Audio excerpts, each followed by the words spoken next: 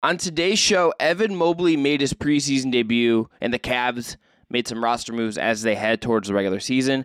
That's all coming up today on Locked On Cavs, your daily look at the Cleveland Cavaliers. Thanks again for making us your first listen every single day. You are Locked On Cavs, your daily Cleveland Cavaliers podcast.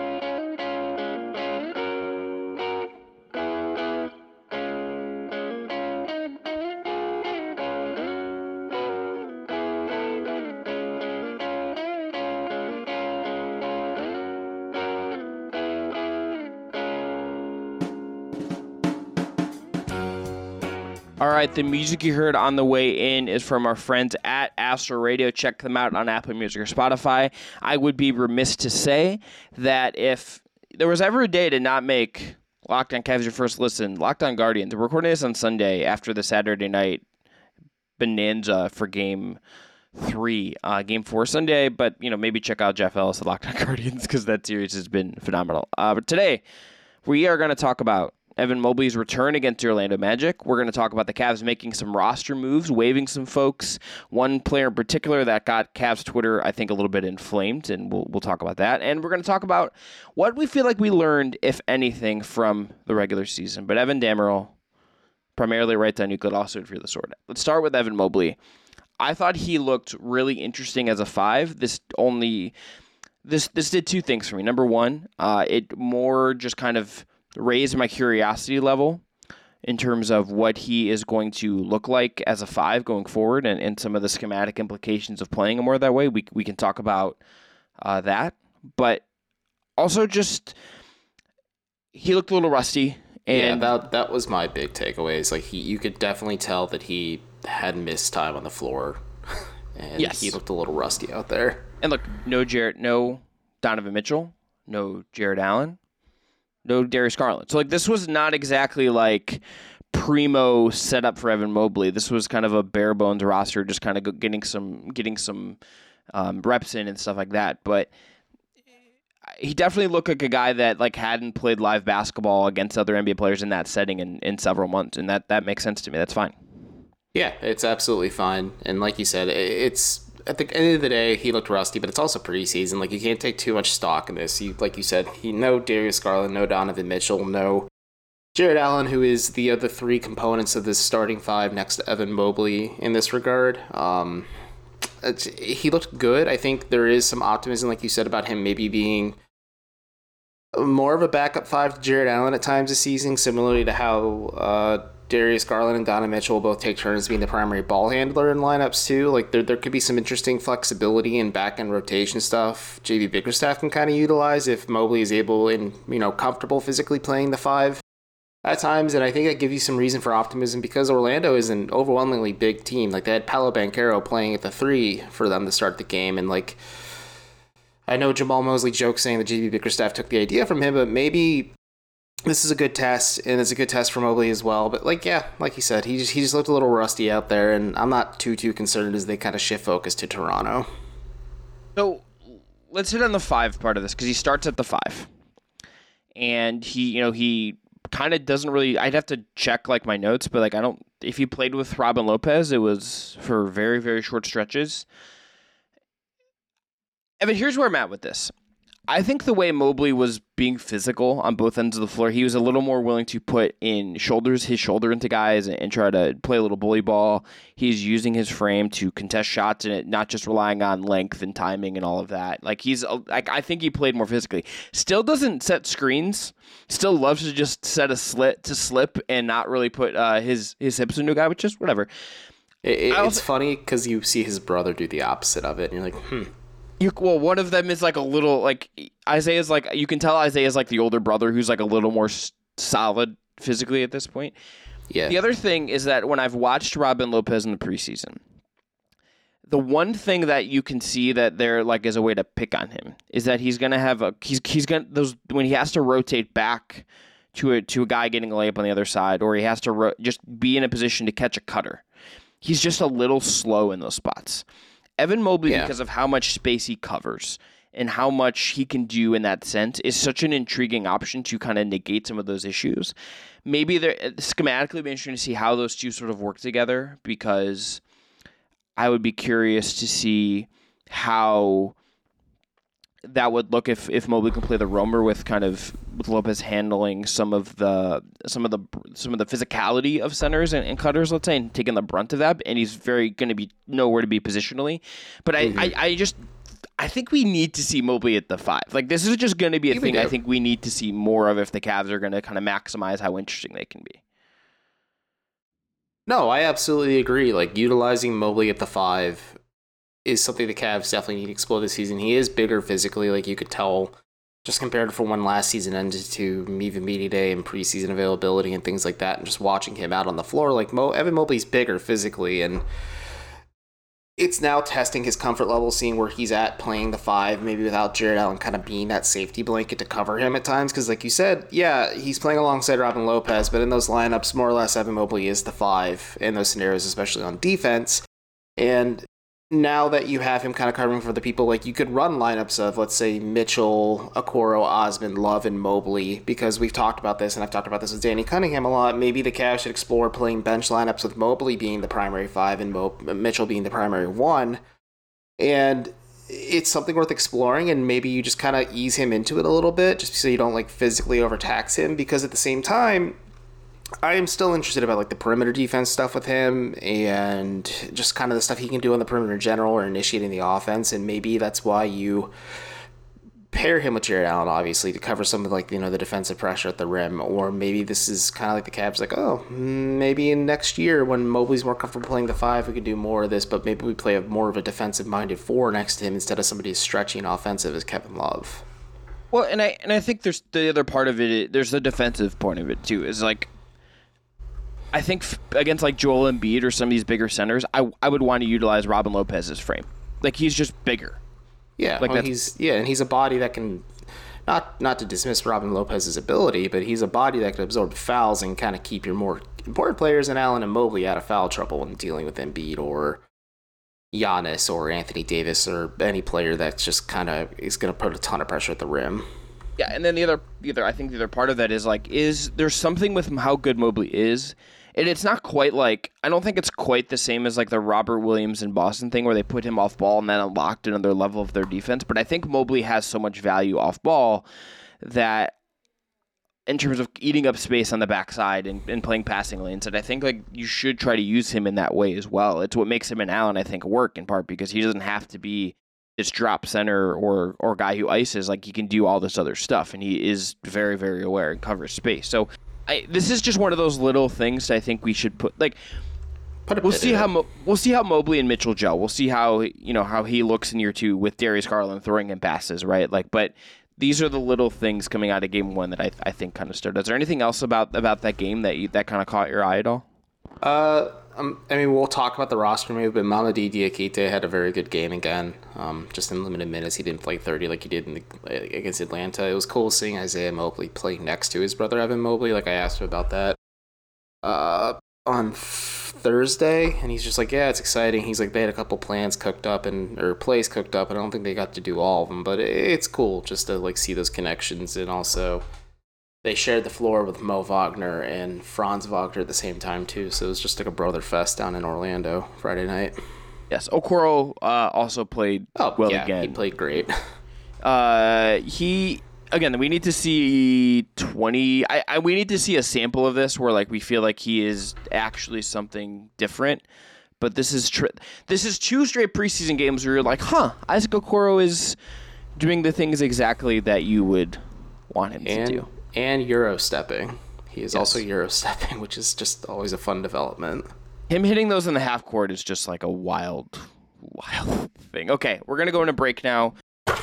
People have subscription issues, and sometimes it can be really hard to cancel them. Like, think about Amazon Prime. It could take people 4 tries to cancel it.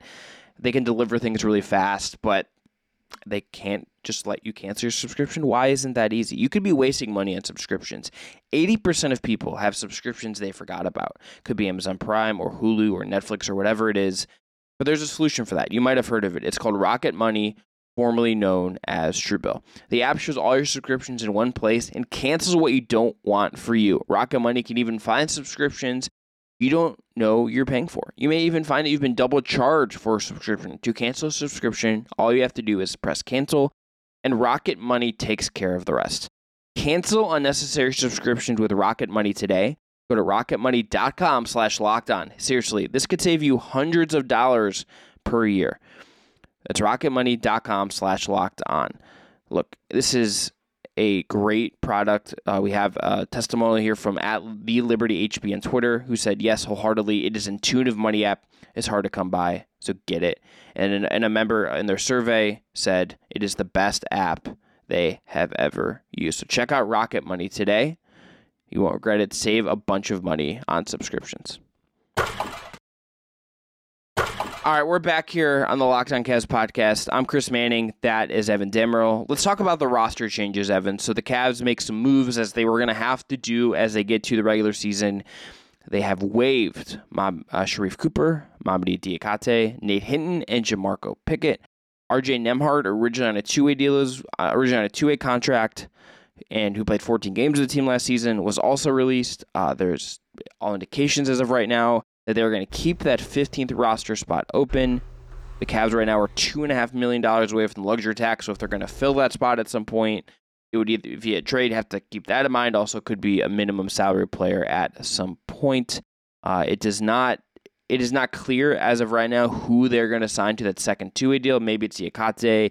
It seems like Cooper and Hinton and Pickett are probably going to end up with the charge, which was what we told you was going to happen when they signed 2 training camp deals. That was the plan with that.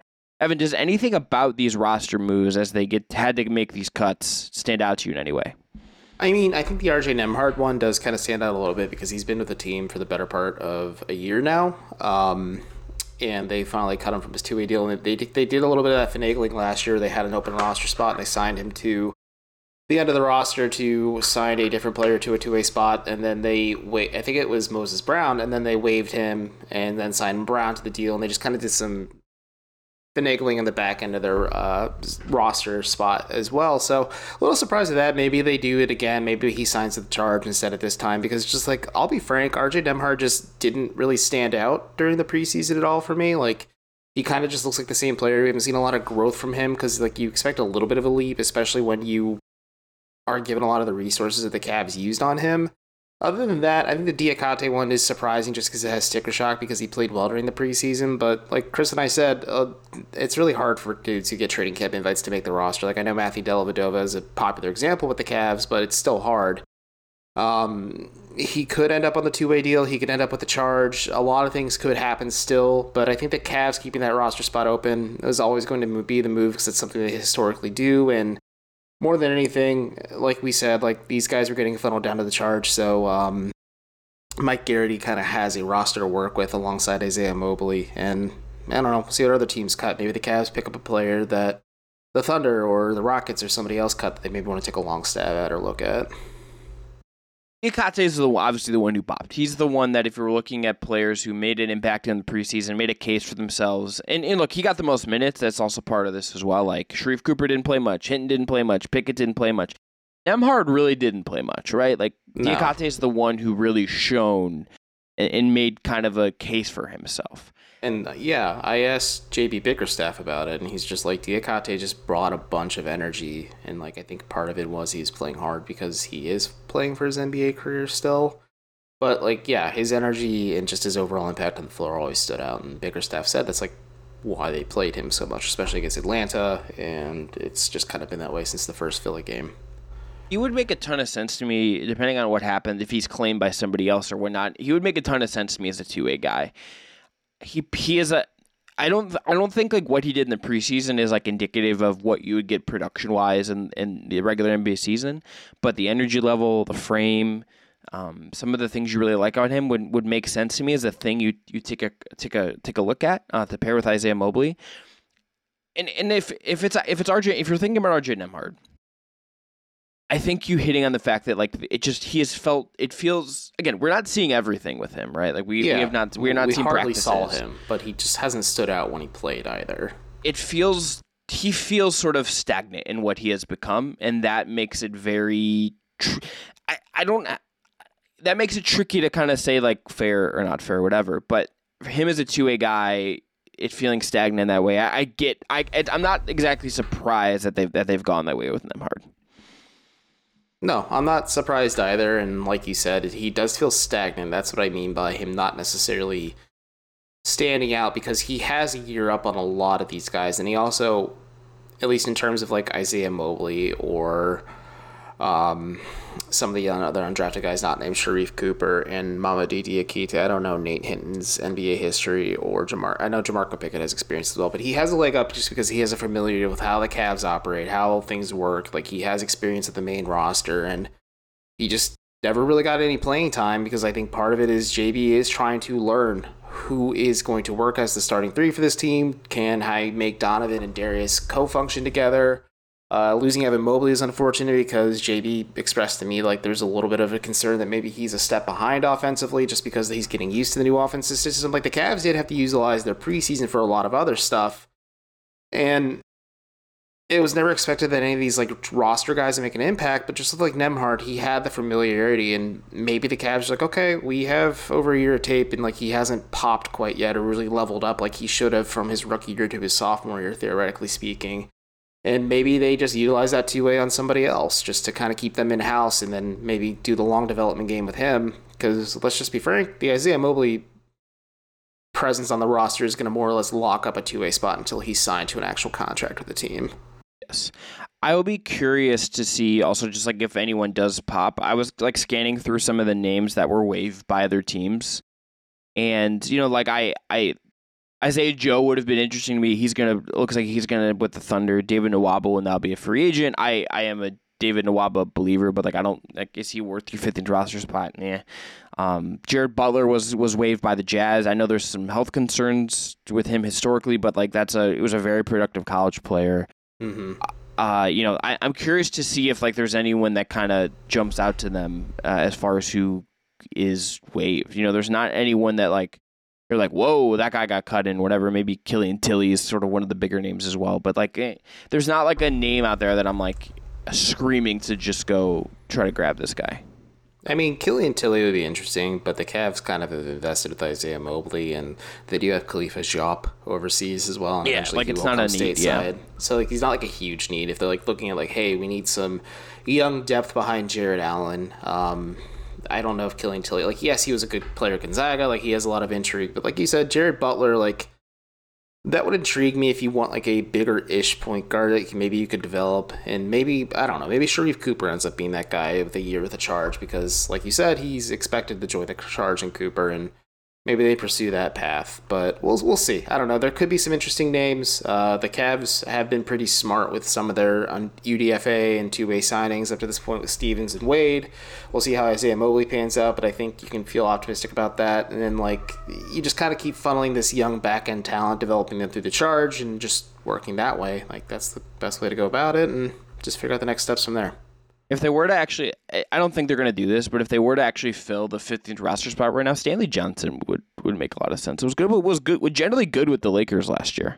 Yeah, he was good at the Lakers. He fits into their timeline. Like, he's a good high character guy. I know he didn't stick with the Jazz, but we'll see. Like, the problem is Stanley Johnson also plays like a highly desirable position of need. So the Cavs may have some competition in like acquiring him, because he's a unrestricted free agent. He is free to sign with any of these teams. And I don't know. I think that would make sense if the Cavs just like wanted some actual like legitimate wing depth at the end of the rotation. Like, if their wing rotation was like Osman Okoro and Johnson coming off the bench, like, that's not a bad spot to be in. Yeah, I mean, like, he would be, I think, like competition for Lamar, and maybe competition just to bump Jetty as well if you go that way. Okay, we're going to go one more break. We're going to come back and just hit on what we feel like we learned in the preseason overall. But first, Evan's going to tell us about our friends at BetOnline.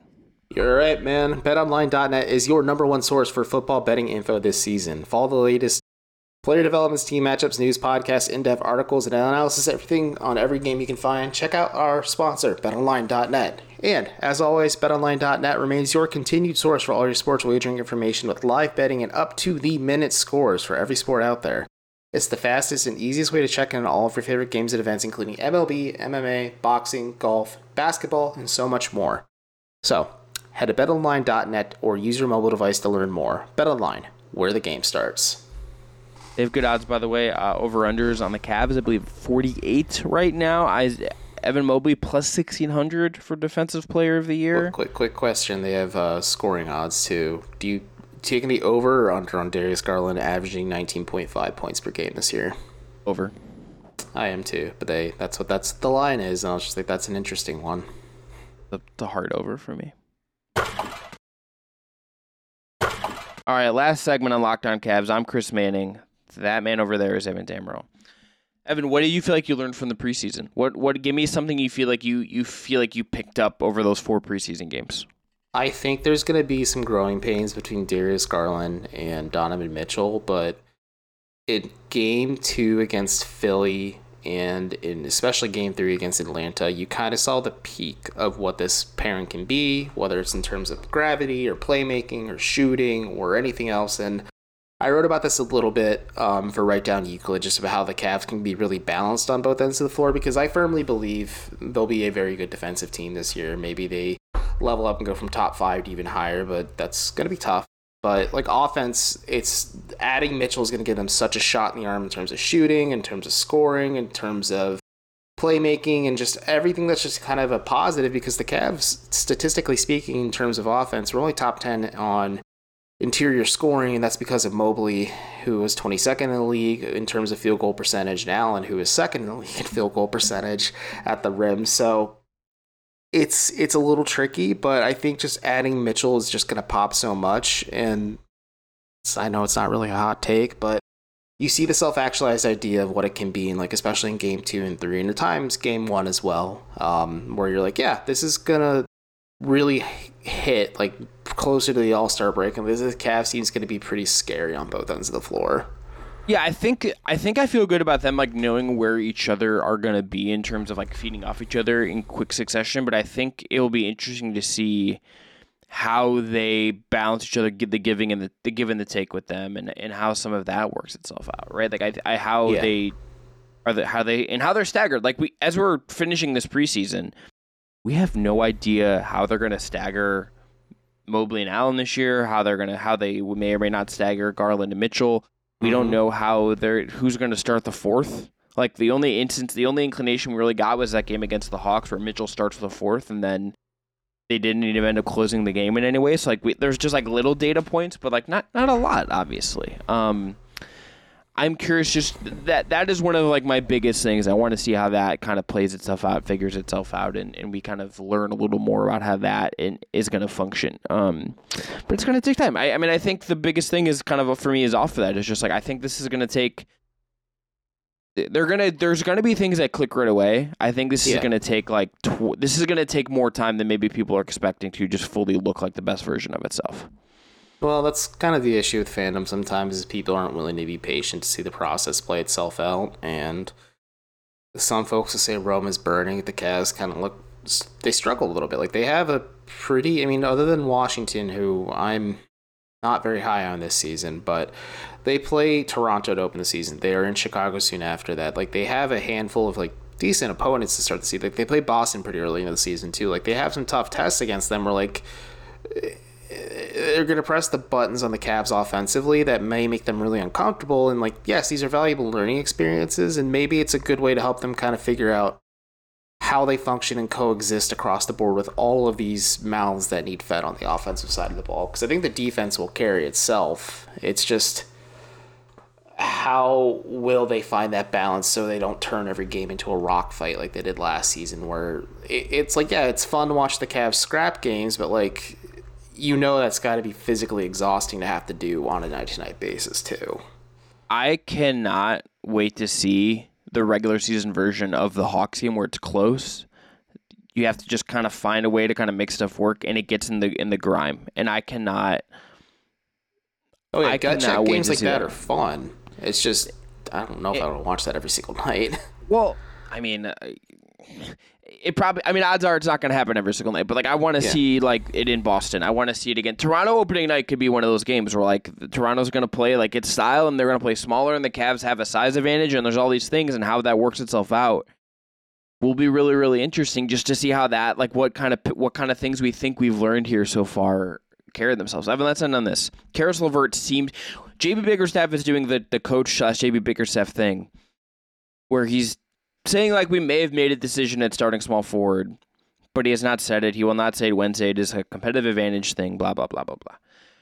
I think I am intrigued by the LeVert thing. I just want to see much more of it before I feel like we have like a real grasp on it, particularly since Evan Mobley, again, did not play. Like Mobley and LeVert played together in Game 4. None of the other possible starters played there. Yeah, I think Karis LeVert has the leg up on it because he was asked by Joe Varden, I think, prior to the Atlanta game, has he settled on Karis LeVert? And JB's like, no, but then JB again made it clear, which was just interesting to say, like, Karis has done everything right up to this point to not be the starting small forward for this team. To not be, so like he wouldn't be taken out of consideration. But you get 2 strong games from Isaac Okoro, you get some okay shoutings from Jetty Osman. I'm not saying Osman should start, but like Osman's earned a spot in this rotation, at least for his preseason play and just how comfortable he's kind of looked out there at times. But like Okoro, it's a race between Okoro and LeVert. I think it always has been, but I think LeVert will open the season as the starter. But to Chris's point, Isaac Okoro, in the first segment, Isaac Okoro played really well against Atlanta. He played really well against Orlando. This is preseason, so you take it with a grain of salt. If he can string together like a consistent 10 to 15 games just to start the year, we're like, yeah, he is kind of making an impact on both ends of the floor. He's not doing a ton of scoring just because the Cavs don't need that from him, but like you're consistently getting it. Maybe 15, 20 games in the season, it's easier to flip-flop things. Start Okoro as like that connective tissue between defense and offense, and then you let LeVert be your supercharged 6-man next to Donovan Mitchell, because those lineups were effective when Mitchell was running point and LeVert was kind of next to him as like the secondary scorer. All right, let's end there. Evan, best Cavs highlight of the weekend. Donovan, or anything Evan Mobley did, or Kevin Love chugging a beer at Progressive Field? I believe it. I believe Kevin Love chugging an ice-cold Bud Light. Well, I'm saying which one's the better highlight? Anything Evan Mobley did. Okay, I agree. That Guardians game was so special, so I think that game just trumps anything that happened this weekend. The pop Kevin Love got when they panned him, and Jared Allen is losing his mind as Kevin Love is crushing what looked to be a Bud Light in a Miller Lite Stadium. Questions. I have lots of questions about what he was chugging. Just interesting time. It is. It's a fun time, man. Hopefully, you know what? Hopefully the Guardians have won by the time this episode posts, but if they're back in New York, go Guards tonight. Hopefully the Browns won. Hopefully everyone had a good weekend, and we'll see you Tuesday. Yes. All right. Thanks again for listening to Locked On Cavs. This episode is produced by Jake Stevens. All right, we'll be back tomorrow, kind of going through some of what the betting lines have to say about the Cavs this year, and kind of use those to lead us in different thought directions. We hope you tune in for that. Now go check out Locked On NBA. That is your best look at what's happening around the league every single day from the Locked On Podcast Network. Hope you go check that out. Subscribe to that wherever you're listening to Locked On Cavs right now. Check out Locked On Guardians. Check out Locked On Browns. Promise you won't regret it. Everyone, be well.